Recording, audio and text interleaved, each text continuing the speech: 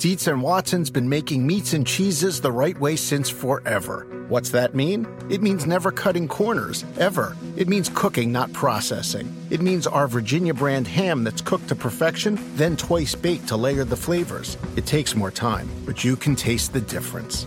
We come to work every day to do it the right way, even if it's the hard way. Because if it's not right for us, it's not right for you. Dietz and Watson, it's a family thing since 1939. This is the story of the one. As head of maintenance at a concert hall, he knows the show must always go on. That's why he works behind the scenes, ensuring every light is working, the HVAC is humming, and his facility shines. With Grainger's supplies and solutions for every challenge he faces, plus 24/7 customer support, his venue never misses a beat. Call quickgrainger.com or just stop by. Grainger, for the ones who get it done. This episode is brought to you by Progressive. Most of you aren't just listening right now, you're multitasking. But what if you could also be saving money by switching to Progressive? Drivers who save by switching save nearly $750 on average, and auto customers qualify for an average of 7 discounts. So multitask right now. Get your quote now at Progressive.com. Progressive Casualty Insurance Company and affiliates. National average 12-month savings of $744 by new customers surveyed who saved with Progressive between June 2022 and May 2023. Potential savings will vary. Discounts not available in all states and situations. Pro Football Talk Live. Big Cat in the building. I'm Mike Florio. It is NBC Sports Radio, NBCSN. Hello to our friends in the UK and in Ireland enjoying the program on Sky Sports.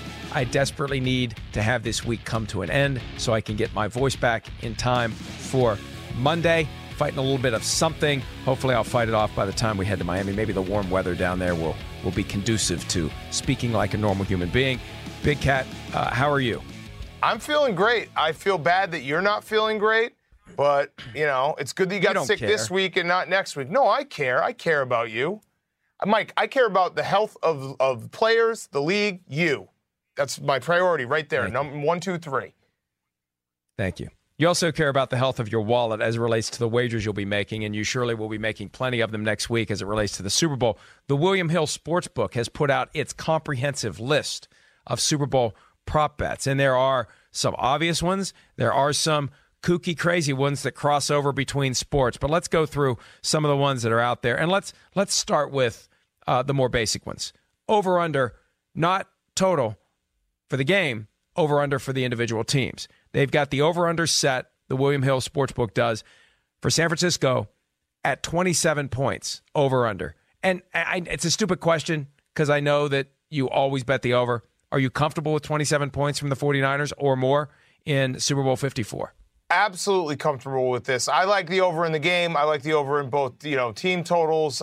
The 49ers, their rushing attack, and I know everyone's going to talk about the Chiefs and what they've done the last 6 games against teams that are trying to run the ball, and they've looked a lot better. And you have a little bit, Mike, of vibes of the Colts when they won the Super Bowl, unfortunately against the Bears, where their defense was bad all year, and then all of a sudden it was great in the playoffs. I still think the 49ers will be able to get whatever they want on the ground all day. And Jimmy Garoppolo, if he has to throw, he'll throw too. So it's, I'm going to say that the 49ers are going to score 34 points. So easy over. You're coming dangerously close if we continue this to giving us your advanced predicted score for the Super Bowl, which would mean your winner and whether or not the team will cover the spread. I tend to I want a high-scoring Super Bowl, so I'll say over just because I want it to be. I like it when both teams are in the 30s. I don't like it when both teams are in the 40s. That's too much. But I like 34-31, 35-32. That would be a great Super Bowl if it would happen. So I'll go ahead and say over just because I want to preserve my hope that it will be a high-scoring, exciting game. Let's move on to Kansas City. William Hill Sportsbook has the over-under for the Chiefs at 27.5. Are you over? Are you under? I am over again, and I agree with you. I want a high-scoring Super Bowl. Last year, I bet the over. I missed it by about 45 points. That stunk. So I would like for the over to hit here, and I think the Chiefs will, similar to the 49ers, be able to get whatever they want. And that, I mean, we talked about it in the first hour, but when you're guarding the Chiefs, you can stop one guy. You can say, hey, we're going to eliminate Travis Kelce. You can't stop all of them. And guess what? You can't stop Patrick Mahomes for 60 minutes. He will have some big plays. They will be able to get that home run ball at some point. It's just something that they've been able to do throughout, Patrick Mahomes' last 2 years, and the style of football, the level that he's playing at right now shows me that he will be able to hit that home run ball. They will be able to move the ball. And it's more of a, can you stop them in the fourth quarter when it's a tight game than can you keep them under 27.5 points? The answer to that is no. At what point in the Super Bowl last year did you give up on the over? When did you know you had no shot? It was probably like halfway through. It was probably 3/4 way through the first quarter. I was like, you know what?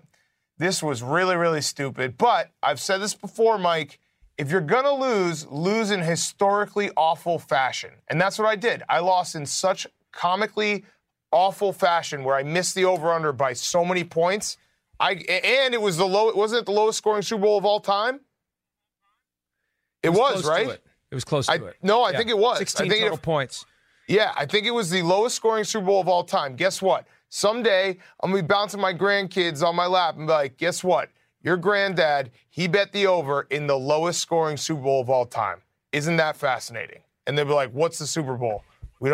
Football doesn't even exist anymore or something. I don't know. It reminded me the way it unfolded last year of Super Bowl 38. Remember the Carolina Panther New England Patriot game? It was scoreless deep into the first half, and they ended up scoring a total of 61 points in that game. And all the scoring was in the second quarter and the fourth quarter. There were no points in the first quarter or the third quarter of that game. So you never know when it's going to explode. I think the Chiefs will be over. I go back and forth on who's going to win the game. I was committed to the 49ers after conference championship weekend, and of course I'm going to change my mind and unchange my mind and rechange my mind between now and then, but I do hope both teams are over. I want it to be an exciting high-scoring game, and definitely more high-scoring than last year's 16 total points. All right, over-under total sacks by the 49ers, 2.5. What do you got? Ooh.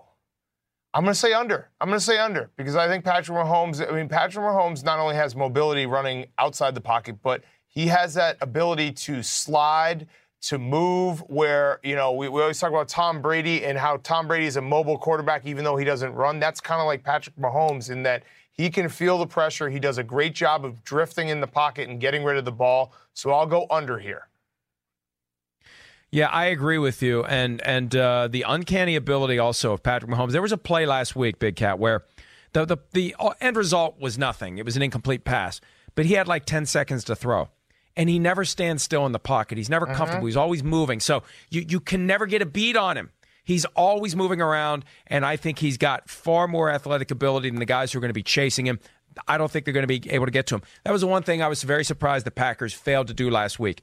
They kept putting Aaron Rodgers in the pocket. You got to keep moving. You're going to get swallowed up by that front four if you just drop back 3 or 5 steps and wait. They're going to get you. You have to constantly move, and Mahomes will. So I'll go under as well. How about this one? I'm surprised it's this high.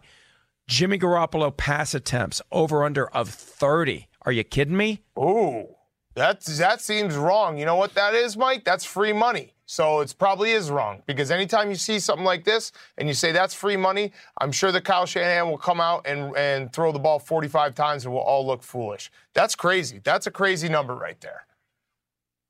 Now, I guess the only way that it would get over 30 is if the Chiefs build a lead. But when have the Chiefs built a lead other than when they scored, 51-7 against the Texans? But I'm talking about early in a game to the point where it would force the 49ers to abandon the run. I don't see the 49ers coming out and getting stonewalled with their running game and falling behind by 14, 17, 21 points. And all of a sudden, Jimmy Garoppolo has to be like Andrew Luck in that playoff game when the Chiefs blew the 28-point lead 7 years ago. I don't see that happening. I think 30, if the 49ers are throwing the ball 30 times, they have a huge, huge problem.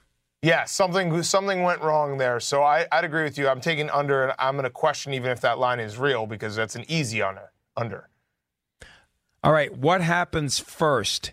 A Jimmy Garoppolo touchdown, that's minus 180, or a Garoppolo interception, that's plus 160. Obviously, Vegas thinks a touchdown is going to come from Garoppolo before a pick. What do you think?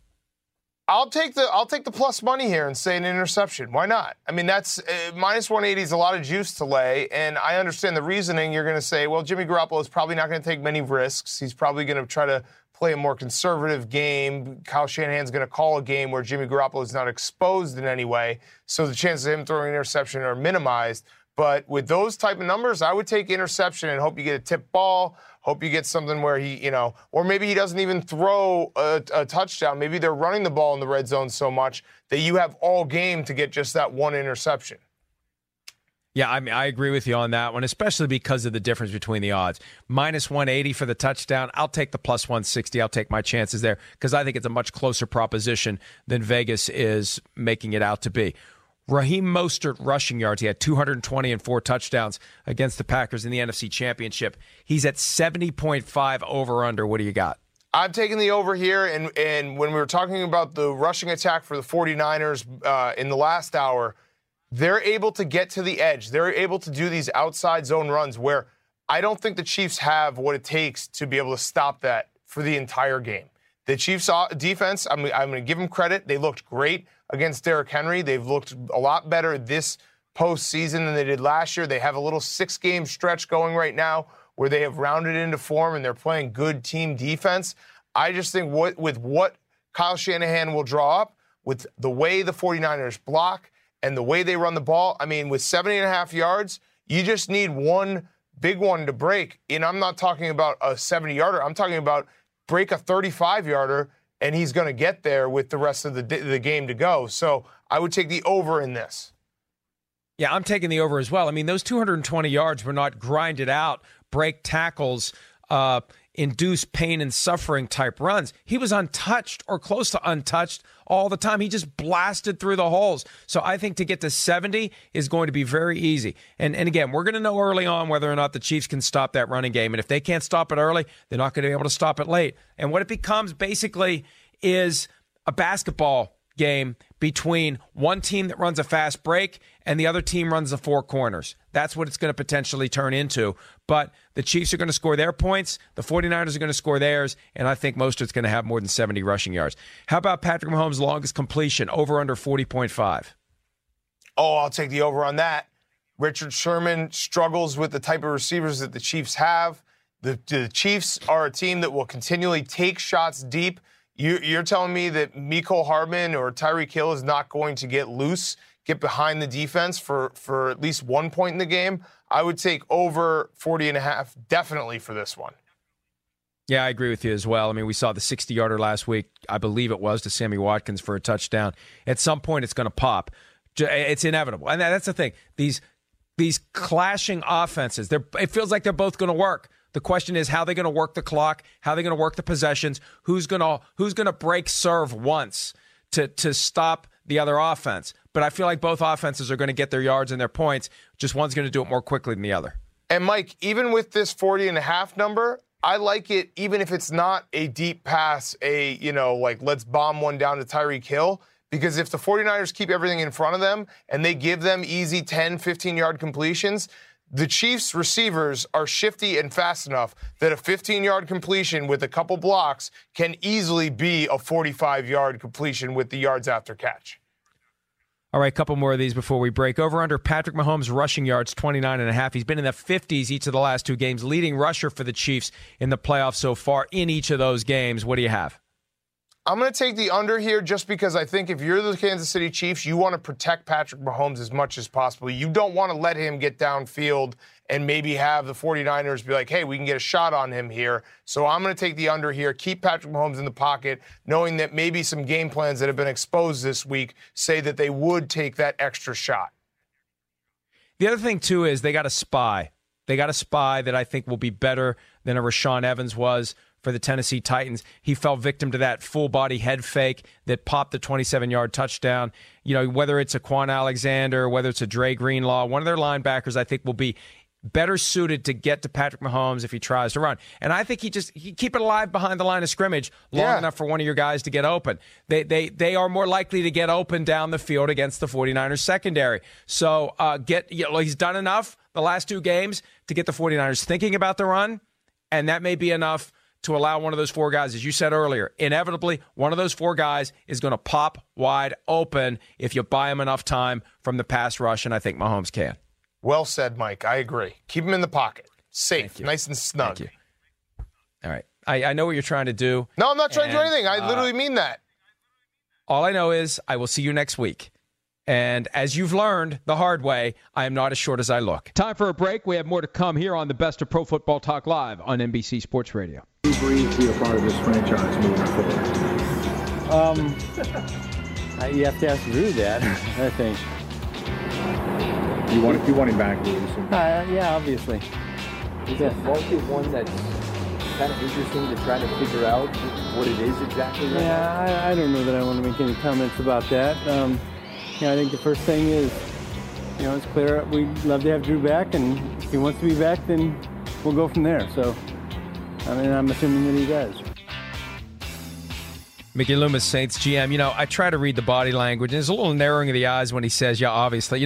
The choices are potentially Brees and not Taysom Hill, Brees and Taysom Hill, or Taysom Hill and not Brees. And I think that's part of the calculus here for the Saints. Can they pay Brees?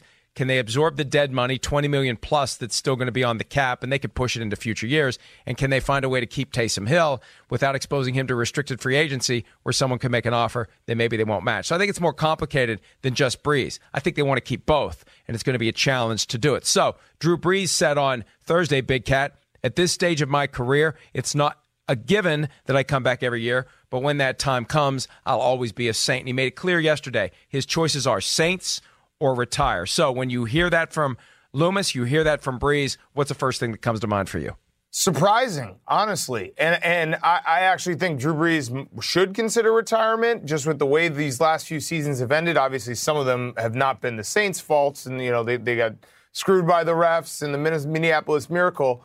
But I'm surprised simply because I thought Drew Brees was in the Tom Brady camp where he was very firmly saying, I want to keep playing for another 3-4 years. And, he faded a little bit at the end of this year. He faded a little bit at the end of last year. But he still put up numbers that make him better than half, even maybe 2/3 of the NFL when it comes to the quarterback position. So I was slightly surprised to hear Drew Brees seemingly actually thinking about this and considering retirement. I just kind of assumed he was going to play next year, just like I assumed Tom Brady's going to play next year. So slightly surprised. The word for me is transition, because if he does play, I think we will see more Hill and less Brees. When we played after the wild card game, the clip of Drew Brees with the fumble in the fourth quarter when Danielle Hunter got after him, and it just felt inevitable the Saints were going to take the lead and win the game. The Paul Allen play-by-play begins before the snap with Paul Allen saying, I can't believe I'm saying I'm relieved that Drew Brees is back in the game. Right? They have a weapon in Taysom Hill. And if Drew Brees stays, he has to be willing to surrender more of his reps to Taysom Hill. And that's what he's got to ask himself. Do I want to be paid accordingly as not part-time, Big Cat, but kind of 75%, 80% of the time? And then we're going to see more Hill to keep him happy and to keep him here through this transition period. But I feel like if Brees stays, it will be a transition period, not where there's co-starting quarterbacks, but we're going to see more Hill and necessarily less Brees because Hill was the best guy in the field in their playoff loss. He was the best guy for either team that day. And if Brees is going to stay, he's got to accept that. Yeah. And are we forgetting, too, Teddy Bridgewater didn't lose as a starter. So the Saints have some interesting things that they have to think about here, especially with Drew Brees seemingly, like I said, kind of considering this for the first time. I feel like I haven't seen that type of language from Drew Brees, so it feels like he at least is acknowledging that it's a possibility he could retire. If they keep all three of those guys, Brees, Bridgewater, and Hill, that will be one of the all-time great pre-free agency coups where they line it up and get them all re-signed because all three have expiring contracts. The only difference is Hill's a restricted free agent. If they can keep all three guys, that will be amazing. All right, Joe Namath told ESPN that he thinks if Tom Brady leaves the Patriots, he'll have similar regrets that Joe Namath did after he went to the Rams following his time with the Jets. I wish I knew what I learned in making that transition before making it. meaning it turned out to be a very difficult transition. Your thoughts when you hear what Joe Willie Namath had to say about wrapping up his career with the then L.A. Rams and again now L.A. Rams?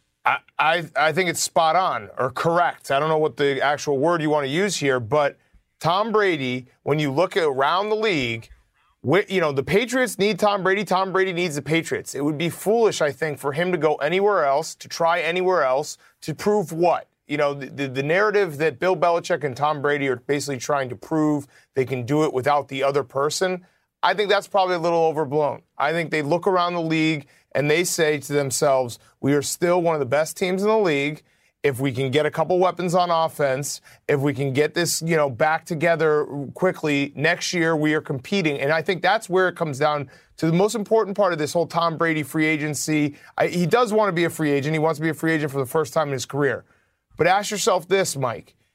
The Patriots, do they still have a championship window with Tom Brady? The answer is yes. So it makes no sense for him to go somewhere else or for the Patriots to look somewhere else for a quarterback. Tom Brady going where? What other team has a championship window that needs a quarterback right this second? Can you name one? And if you say the Chargers, I'm going to jump across this screen and strangle you. Time for a break. We have more to come here on the Best of Pro Football Talk Live on NBC Sports Radio. Eli Manning making his exit. And look, I had a feeling when we saw him wrap up that limited run, that farewell tour with a couple of weeks left in the regular season, gets out at 500, 117, and 117. I had a feeling we weren't going to see him again.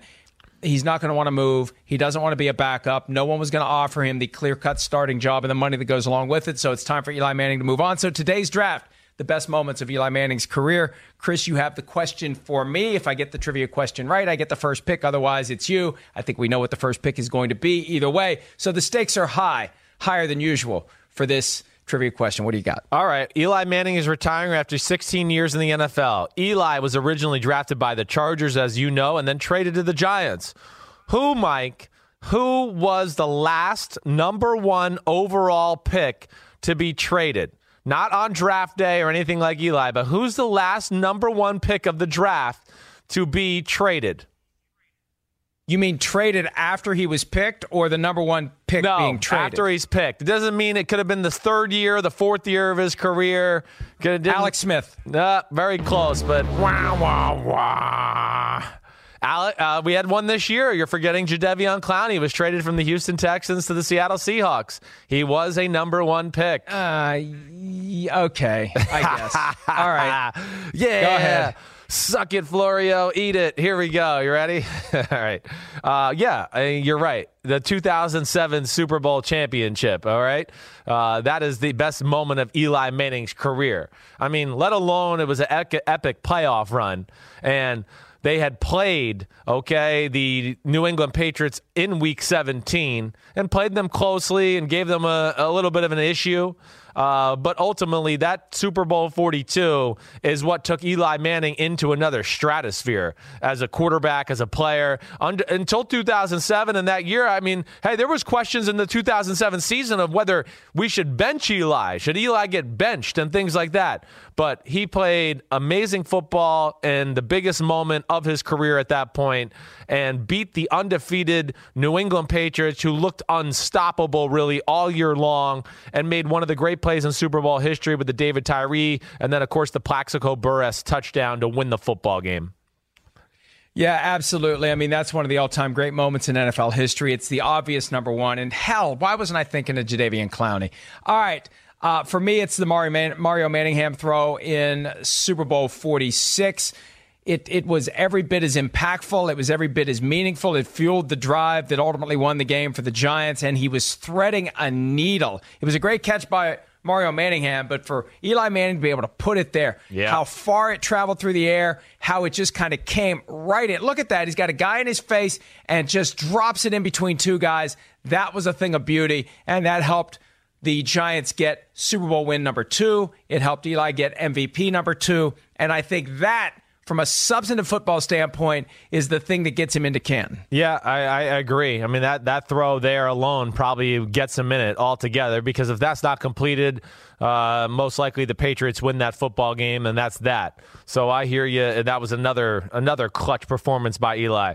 I think, the consecutive starts thing or something I got to talk about when you best moments of Eli Manning's career. I mean, you always hear the old phrase, like, the best ability is availability, right? Well, Eli Manning was always available.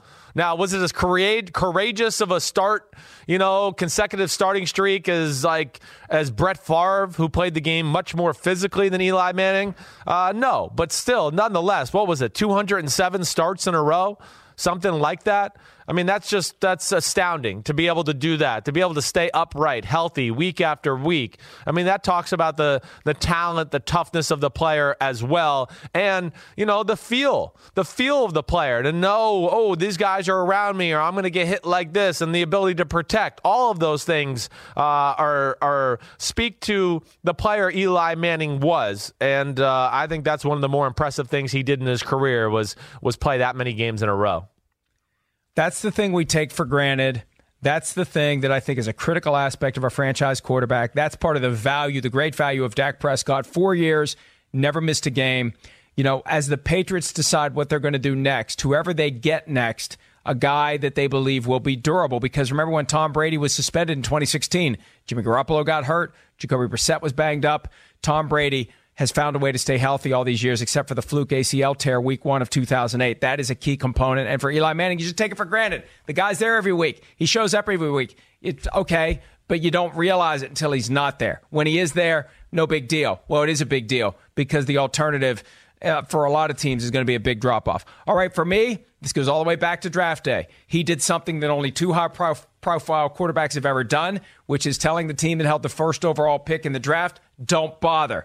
John Elway did it to the Colts, ending up with the Broncos instead, and Eli Manning did it to the Chargers. He didn't want to go to the Chargers. Now, look, one of the reasons he didn't want to go to the Chargers, and this story has kind of trickled out over time, when he visited the Chargers, he got mixed signals about whether or not they really wanted him. That was when they had Marty Schottenheimer and A.J. Smith, coach and GM respectively. They didn't see eye to eye, and he wasn't sure that they really wanted him. They had Drew Brees at the time. So that's part of the reason why he didn't want the Chargers.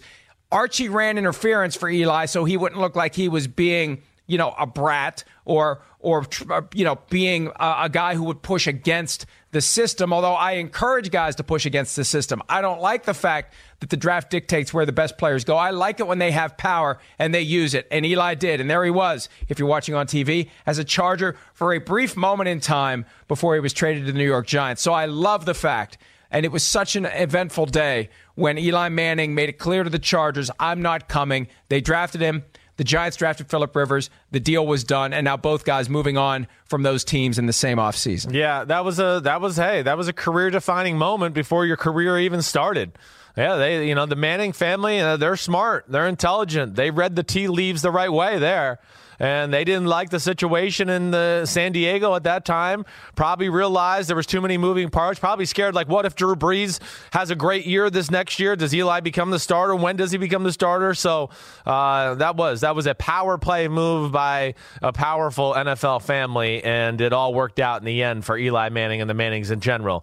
All right, I mean, hey, listen, I could talk about more games with Eli Manning, but I really think this goes a long way to me. When you talk about the best moments of Eli Manning's career, I'm going to talk about his acting in commercials. I mean, to me, that's where, he became humanized and where I really, went another level in liking Eli Manning. I mean, there's just so many things, whether it's the Dirty Dancing with Odell Beckham Jr. I mean, come on, that's hilarious. He had the fantasy football rap video, right, with his brother. That was as funny as it gets. Some of those ESPN commercials where they're kicking each other in the butt and giving each other wet willies in the ears and all those kind of things. I mean, he's a very funny guy. And as you see right here, the fact that he's on his knees doing Dirty Dancing and doing a whole dance like Patrick Swayze is hilarious. And I really, that made me respect Eli to another level.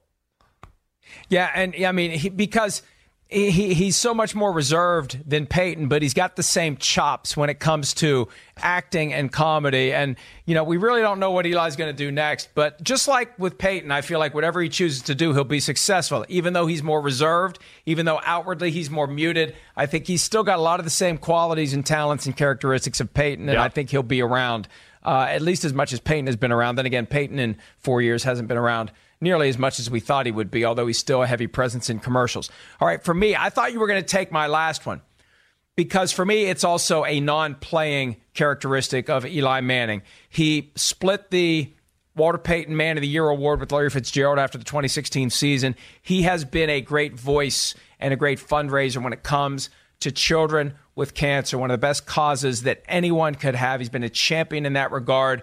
When we're in the New York area during weekends in football season and can see some of the local channels and some of the local coverage, some of the local commercials, how passionate he is about it. I mean, it's heartbreaking for anyone of any age to have to deal with a disease like that, but especially a child to have to go through treatments like that and endure that uncertainty and fear. And he's been a true pioneer among NFL players when it comes to that cause. And that, to me, definitely stands out. Because I think it's something he hasn't gotten enough credit for, and I have a feeling it's something he's going to stay heavily involved in, even in his retirement. Yeah, I would think so, too. I mean, he's really made a name for himself up here in the tri-state area with all the work he's done with kids and cancer and everything like that. It's a great cause. You know, Eli's, he's great that way. He really is. He's one of those guys, you meet him, you talk to him for a minute, and you realize he's a good person. He just has good person in his eyes in general when you look into them. And a legend for me, man. I mean, awesome. I mean, Eli Manning, applause. All I can do over here is chant Eli like the Giant fans always used to. I mean, he was special and fun to watch, gave me a lot of great memories. You know, the Giants are the team that's truest to my heart. And, you know, hey, I love my dad and his career. Eli Manning's career, very special, and he's the king quarterback in the history of the New York Giants franchise. And we do have that Eli Manning connection from before we ever even met, where I made a smart aleck remark about Eli Manning in the 80s throwback uniforms, and I made some derogatory reference to Phil. Yes. In reference to the way Eli played that night, and you saw that, and you were upset with me about it. I was, yeah. What a jerk you are. Yeah, what a jerk. Taking low blows on Big Phil, right below hitting him below the belt. That's what Mike Florio, copy, paste, snarky comment. That's how I got a little, It's the only place I can hit him. He's a Giant. Yep, but you're right. That'll be, that one did. It got me pissed off that one day. It was like a power rankings back in like 2016 or something like that. I found it. The last time you brought it up, I found it. It wasn't that bad. Time for a break. We have more to come here on the Best of Pro Football Talk Live on NBC Sports Radio. Next week in Miami, our guests include the likes of Brian Dawkins, Dan Marino, Saquon Barkley, Gardner Minshew, Kirk Cousins, Tariq Cohen, and how about Vinny Testaverde? I don't think we've ever interviewed Vinny Testaverde before. We will have him on set next week in Miami, and ultimately it will come. It feels like it's never going to arrive, but the Super Bowl will be here before we know it, 9 days away. We're going to do a draft today, Big Cat, of MVP candidates other than quarterbacks. So it can be anyone you want other than a quarterback, the most likely MVP candidates. I've got the trivia question. If you get it right, you get the first pick. There are 5 quarterbacks that have thrown a touchdown pass for both the 49ers and the Chiefs. 5 of them. Touchdown pass for the 49ers and the Chiefs. Name 3. Alex Smith, Joe Montana, Steve DeBerg, Steve Bono, Elvis Gerback. Oh, God. No one told me the answer the same to that. Text message I did. Absolutely not. Absolutely not, Mike. Actually, you don't listen to part of my take because we talked about it on Wednesday's show. It is insane that the 49ers, there was a stretch, I think it was 3 decades long, where the 49ers, or the Chiefs did not win a football game with a quarterback they drafted, yet they won like 150 games with San Francisco 49er drafted quarterbacks. And also, it's a little shout out to Brody Croyle, who the Chiefs did draft and went 0-10 in his starts for the Chiefs. So the history between these two franchises and the quarterbacks is very weird, very odd, and I knew that answer. So I will say this. I didn't listen to Wednesday's Pardon My Take, and whoever writes the trivia questions didn't listen either. Or maybe they did. Maybe I'm the one who's on the wrong side of this grift. All right, you get the first pick. All right. It is a crazy stat, though. It's very fun to go down that rabbit hole.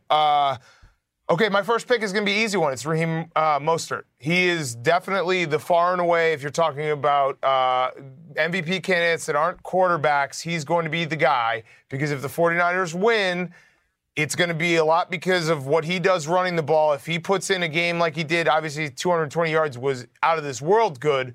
But if you get somewhere around 130, maybe a score or two, and Jimmy Garoppolo only passes the ball 15 times, he's going to be a surefire MVP if the 49ers win this game. So that's the easy number one pick. That already has won me the draft. No, I don't. Well, you won the draft because the trivia question was rigged. I'm going with George Kittle because of the credit he'll get for blocking, the overall football vibe that he has, the name recognition, the voters like him. And if they throw the ball at all, he's going to get his catches, he's going to get his yards, and they've got some plays in the playbook where it can pop wide open, and he's got that tenacity. He's got that vibe, that personality that plays on a huge stage. And there's going to be a lot of casual football fans just fall in love with the guy next week. And I just think he's going to be in the front of the minds of the voters where they're going to pay attention to his blocking. And if he has any reasonable stats, gets a touchdown, 75 or more yards receiving, and the 49ers win, unless Mostert has another gigantic game, Kittle's going to get some votes. Mike, I love George Kittle. I love him.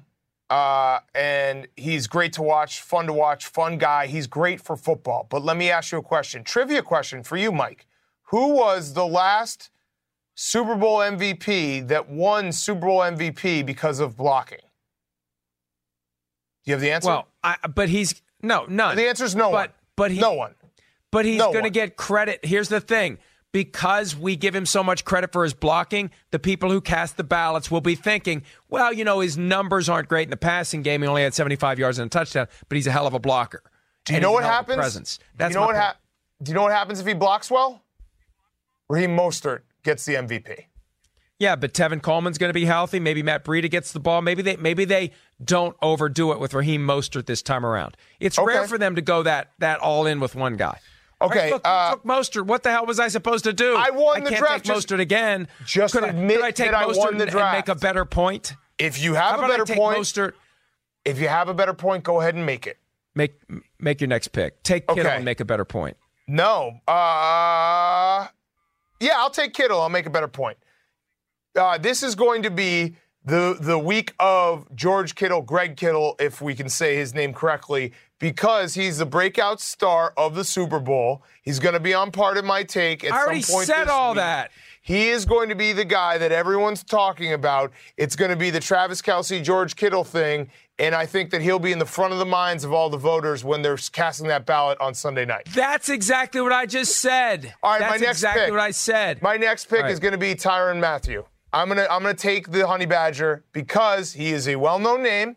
If he can get an interception, if the 49ers are going to run it as much as we think they are, and he's got to be coming downhill, getting a bunch of tackles, I think he is going to be the guy, non-QB guy, that can win this MVP because of how well-known he is and because of the ability. He's going to have to make a lot of plays in this game for the Chiefs to win this game and the Chiefs to be good in this game. So I think he is my number 2 pick. It's easy. He's the number 2 pick. I'm dominating this draft. Eric Kendricks is the right guy in the right place at the right time, defender in the Vikings system, and he could have had 3 interceptions of Jimmy Garoppolo 2 weeks ago. Tyrann Mathieu is clearly the right guy in the right place at the right time, member of the Chiefs defense. You never know where he's going to be. You never know where he's going to pop up. He's kind of like Troy Polamalu. I always thought quarterbacks held onto the ball a little bit longer than they wanted to because you had to be damn sure that Troy Polamalu wasn't going to pop up and jump the ball and grab the ball when you throw it. And I think Mathieu has that quality. And I think if Jimmy Garoppolo is going to turn the ball over, it's going to be to Tyrann Mathieu. So you took my second pick. I could have taken him first, I guess. I could have taken him instead of Greg Kittle. I'll take Nick Bosa as my second pick. And this one's simple because if the 49ers win at some point, somebody's going to have to make a play on Patrick Mahomes. Somebody's going to have to sack him. And of any of the guys on that front four, Nick Bosa is the one who can do it. And Nick Bosa is going to get the attention. He's got the name recognition. If they have a big game out of that front four, he's going to get the credit for it. And he's got the potential to be the MVP. Okay. Decent pick. That's it for the best of Pro Football Talk Live on NBC Sports Radio. I'm Mike Florio. We'll see you next week. The longest field goal ever attempted is 76 yards. The longest field goal ever missed? Also 76 yards. Why bring this up? Because knowing your limits matters, both when you're kicking a field goal and when you gamble. Betting more than you're comfortable with is like trying a 70-yard field goal. It probably won't go well. So set a limit when you gamble and stick to it. Want more helpful tips like this? Go to keepitfunohio.com for games, quizzes, and lots of ways to keep your gambling from getting out of hand.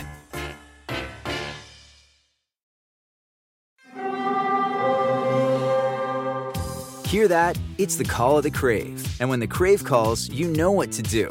Try the $5 Bacon Bundle, because the only thing better than a White Castle slider is a White Castle slider topped with crispy hickory smoked bacon. So pick any two of either the Bacon Cheese Slider, 1921 Bacon Cheese Slider, or Chicken Bacon Ranch Slider. And also get a small fry for just $5 with the $5 Bacon Bundle. White Castle. Follow your Crave.